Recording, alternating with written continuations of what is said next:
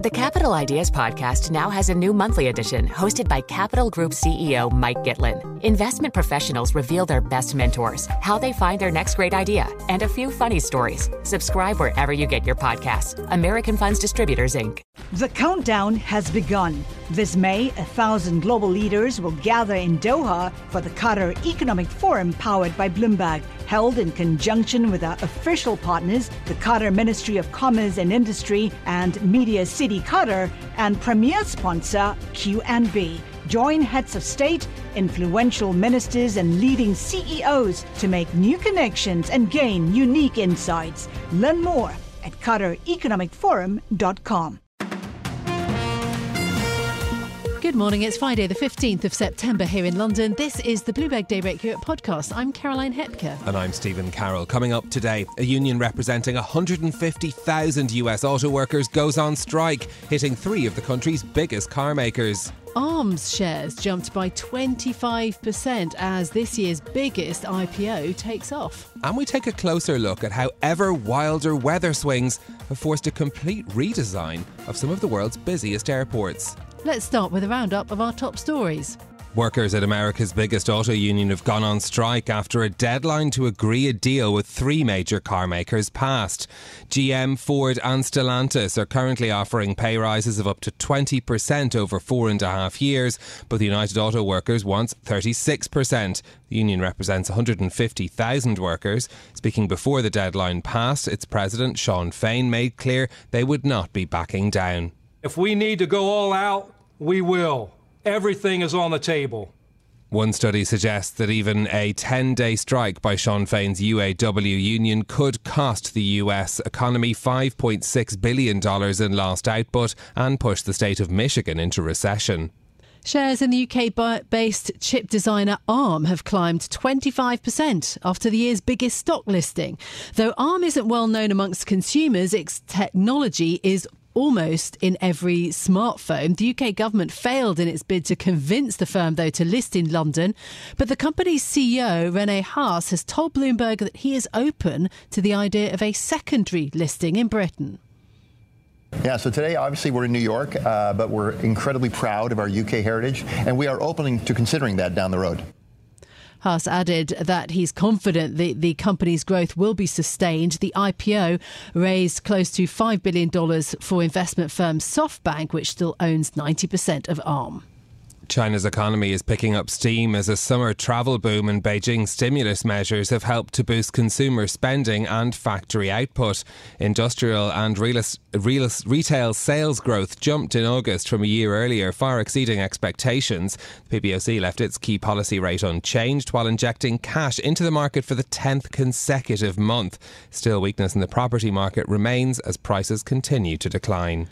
The European Central Bank has raised interest rates for the 10th time in a row. Announcing the move to 4%, ECB President Christine Lagarde signalled a shift in gear that could mean the peak has been reached. The focus is probably going to move a bit more to the duration, but it is not to say, because we can't say that now, that we are at peak. Many economists and investors had thought that a 4% base rate would be the high watermark. The central bank's new outlook for economic growth shows markedly softer expansion and inflation staying above 2% until the end of 2025 for Europe. Markets have also brought forward pricing now of a first 25 basis point ECB rate cut to June next year in the wake of Lagarde's comments. The US President's son has been charged with unlawfully purchasing a firearm as his legal issues muddy his father's bid for re-election. After Hunter Biden's plea deal imploded earlier this year, prosecutors have begun to file a case against him. Democratic Congressman Jamie Raskin says backing the courts should be a bipartisan issue. We can all applaud the fact when the system in the courts is working and the justice system is working. And, I don't think people should applaud the system when it works for Hunter Biden, but then try to tear the system down when it works for Donald Trump. Maryland Representative and Law Professor Jamie Raskin reacting there to Republicans who are calling for more charges to be brought against Hunter Biden. The team investigating Biden's son have signalled that they are considering bringing more serious charges for alleged failures to report millions of dollars in income, including from China and Ukraine. And lastly, Apple is facing a controversy in France over the iPhone 12's radiation levels. Bloomberg has learned that it has advised its tech support staff not to volunteer any information to customers if they raise the issue. It comes as the French government asked Apple earlier this week to cease sales of the iPhone 12 because tests showed that the device emits electromagnetic waves that are too strong. Apple rebutted the claims and said that it would engage with France to show that the iPhone 12 is compliant. Seems that we have a theme this week of the most weird and wonderful jobs that there might be out there for you. NASA has named a new person who's going to be in charge of UFOs, basically trying to find a scientific, evidence-based approach to understanding unexplained events in the sky. We all know that it's a US obsession. It seems to be perhaps a global one. But now there's going to be one person sort of solely in charge of looking at it at NASA. Interestingly, they won't name the person, which is perhaps so their email inbox isn't filled with reports from people around the world. But it is someone who has worked in the position for a while, yes, according to NASA. And now they went on to name him after that, after saying they wouldn't originally. And Mark McInerney is the man. So, I mean, this is going to be a very interesting position to watch to see what he comes up with. I wonder why, because for decades sort of NASA's tried to ignore perhaps sometimes unexplained at least publicly unexplained objects in the sky. But then they started asking, sourcing the public for information about it, and they want to have apparently a conversation that is less sensational and more about science. So yes, there you go.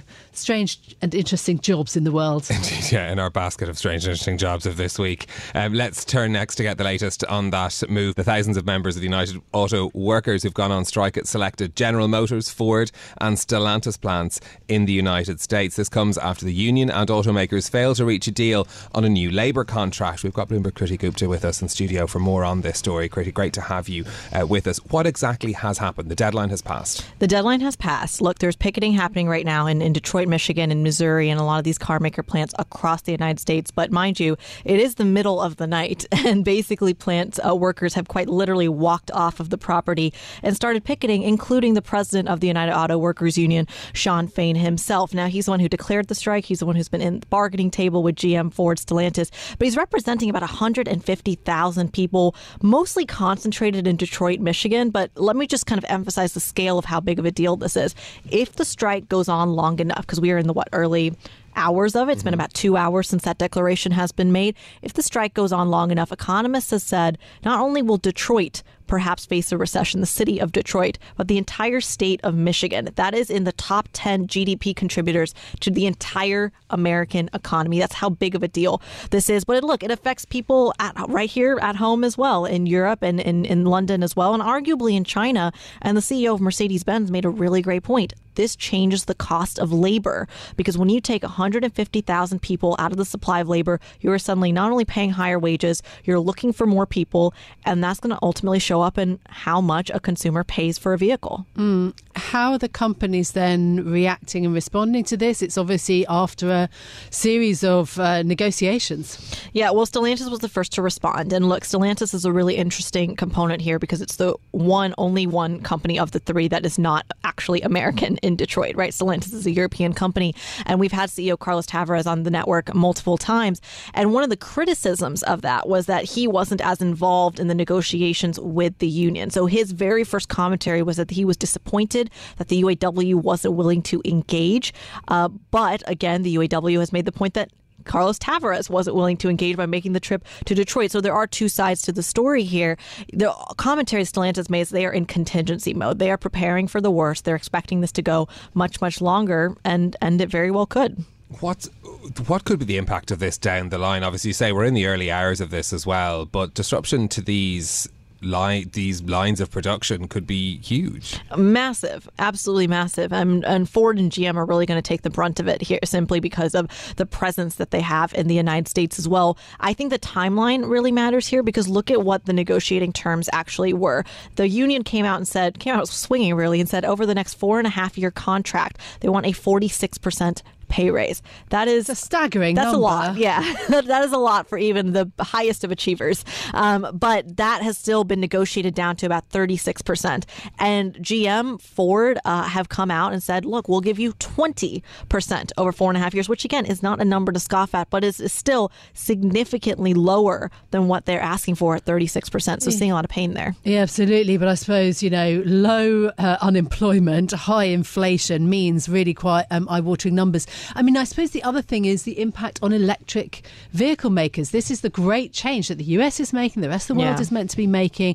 I mean, I remember back in the day when I was living in the US and we had the great financial crisis and, Obama bailing out Detroit effectively, having to help out those huge names because there was so many difficulties for them. Massively important industry for the US. Oh, massively. And these blue collar workers really take it as a point of pride. So it's not just about the money here or the working conditions. It really is about this kind of industry that they've built with their hands. And I would argue, let's take a quick case study here. Tesla, for example, when you think of electric vehicles, a lot of that process is automated. A lot of that process has to do with engineering, with batteries, not necessarily physical manual labor or design, for example.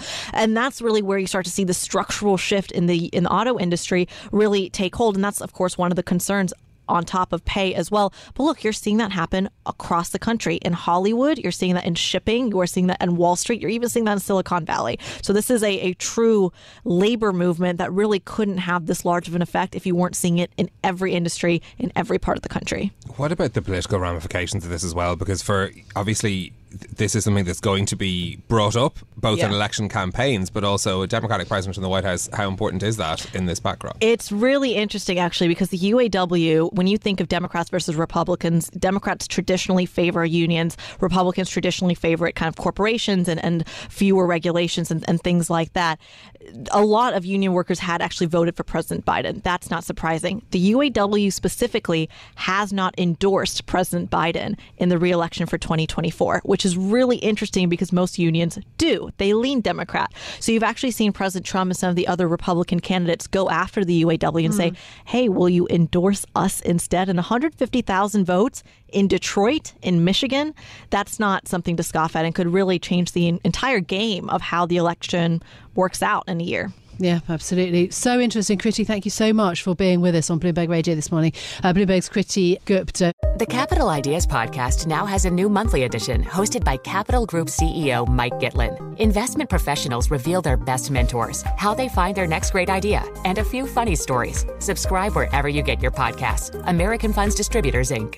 The countdown has begun. From May 14th to 16th, 1,000 global leaders will gather in Doha for the Qatar Economic Forum powered by Bloomberg.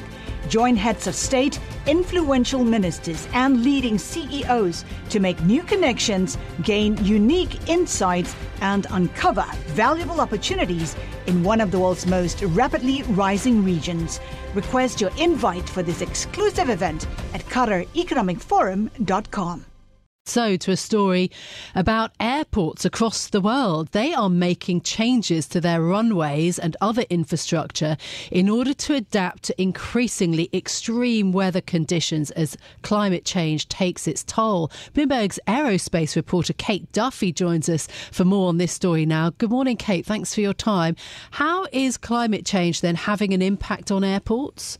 So what we're seeing is that climate change is having a profound impact on airports, so much so that it can sometimes disrupt air travel by causing delays and cancellations. And the extreme weather conditions derived from climate change include higher precipitation levels, storm surges, higher temperatures, and this could all destroy airport infrastructure over time.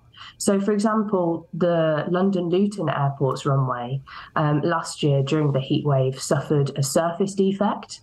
And more recently, sudden rainfall in Frankfurt's airport caused the airfield to flood, making it look like planes were parked in a lake. And meanwhile, over in Alaska, underlying permafrost is thawing due to higher temperatures, destroying runways and roads as well. So this isn't just specified to airports in one corner of the world. This is all over. How urgent is this issue, and I suppose how widespread are we talking? You mentioned some of the diverse locations there, but I suppose how many airports are really looking at this? Yeah, so those are some of the airports that I spoke to, but there's no doubt that the aviation industry is taking the matter extremely seriously. So Eurocontrol, for example, that's the European Airspace Coordinator, has called on airports as well as airlines to adapt to the more frequent weather conditions that we are seeing.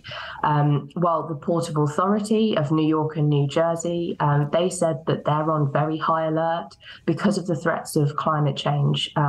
And from the airports I've spoken to, it's clear that the issue affects different latitudes, which is why it's so prevalent. And it's obviously important to keep global air traffic flowing, keep it smooth. And if airports don't adapt to the weather extremes in their climate, this could leave them exposed to damage and disruption, and obviously forcing delays and cancellations. What are airports doing about it then? And also, obviously, the costs must be significant. Yeah, so different airports are making different adaptations according to the climatic changes that they're experiencing. So in Alaska, one of the measures that they've implemented is slotting insulation into the ground to thermally protect the permafrost, because when it thaws, as I said, this can destroy runways and roads.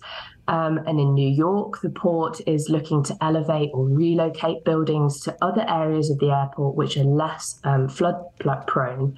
And that's because a lot of New York airports are low-lying and near bodies of water. So whenever there's increased precipitation or storm surges, this can increase the risk of flooding. And in fact, JFK is undergoing a $19 billion transformation, and part of that includes adaptations to climate change, such as flood doors.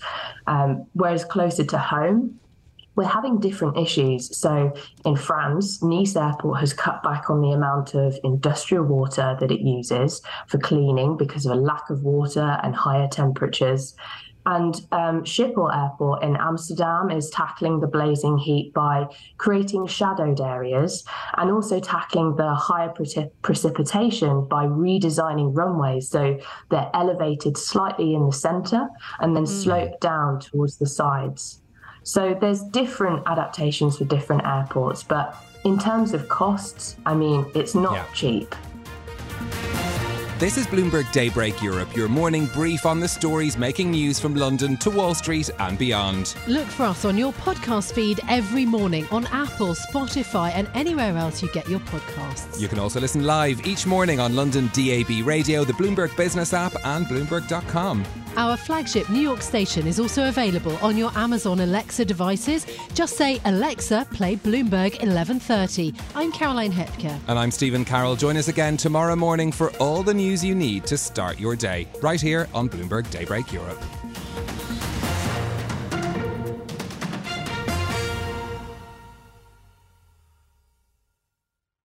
The countdown has begun. From May 14th to 16th, 1,000 global leaders will gather in Doha for the Qatar Economic Forum powered by Bloomberg.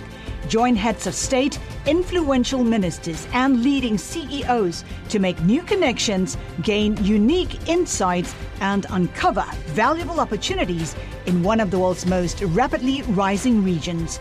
Request your invite for this exclusive event at QatarEconomicForum.com.